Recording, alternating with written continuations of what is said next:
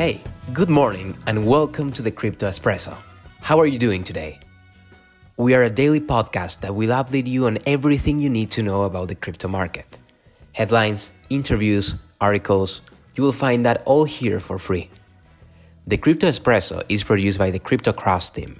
If you want to receive your daily newsletter delivered fresh and free to your email address, then sign up at cryptocross.io. As always, I'm your host, Mariano Maisterena, and I have the pleasure to talk to you today. We got fresh news for you, so let's start. Money supply. One of the primary tenets of modern monetary theory is that countries with control over their money supply are effectively unconstrained by capital markets in the amount of borrowing the government can do to finance public sector deficits. In essence, the country's central bank can simply buy the bonds issued by the government by printing money to pay for them. Inflation is seen as a signaling mechanism for the governing size of the printing press. If prices rise, governments can simply raise taxes or cut spending.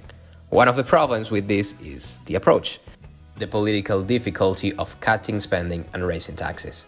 In fact, the last legislation to increase corporate taxes in the United States was the Revenue and Expenditure Control Act in 1968, which created a temporary 10% surcharge to finance the Vietnam War. If governments are unable to pursue disinflation cooling policies, we may continue to see headlines like Thursday data release showing median home prices went up 23% year over year. On today's market, cryptocurrency markets continued their rise on Thursday with Ethereum regaining the psychologically important 2000 level. Interactive Brokers billionaire founder and chairman Thomas Petrify disclosed Wednesday that he owns some cryptocurrency, despite skeptical public comments in the past. The comments from prominent investors, including Elon Musk's B-Word conference headline yesterday, have helped buoy the market after a series of negative headlines about waning investor interest. Axie Infinity and Decentraland led the top 100 tokens higher yesterday, up 10.8 and 10.3 respectively. Fox token also recorded significant gains after announcing a major structure change, converting to a decentralized autonomous organization. Decred unfortunately led names in red, trading off 6.8%.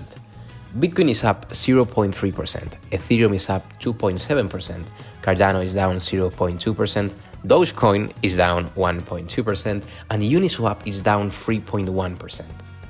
On today's news, GlobalX Digital Assets has joined the list of firms applying to file a Bitcoin ETF in the United States. The fund seeks to list on the CBOE BZX exchange and did not disclose a custodian in its filings.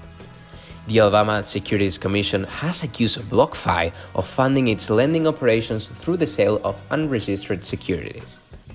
Foreign cryptocurrency exchanges targeting Korean citizens will face blocked access to their websites and criminal props unless they register with South Korea anti-money laundering body, the nation's top financial regulator, by September the 24th.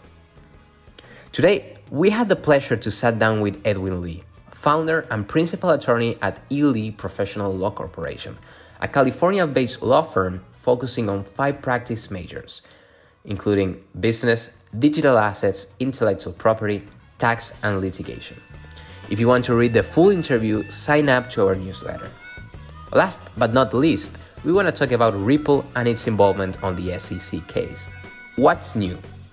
Well, to put it briefly, the former SEC director William Hinman will be deposed on July 27, and a Ripple lawyer submitted a supplemental letter about a separate case, which highlighted the commissioner's criticism of the SEC ambiguous determination of which cryptocurrencies are considered to be securities.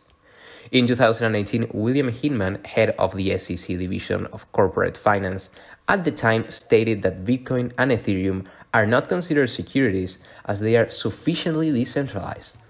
This ambiguous statement is what crypto projects have been relying on to keep out of the SEC crosshairs. If you want to learn more about it, then don't forget to sign up and receive this free newsletter every day at cryptocross.io. This is CRYPTOCROS.io. Unfortunately, this is all for today. Remember to always do your own research. Good luck and happy trading!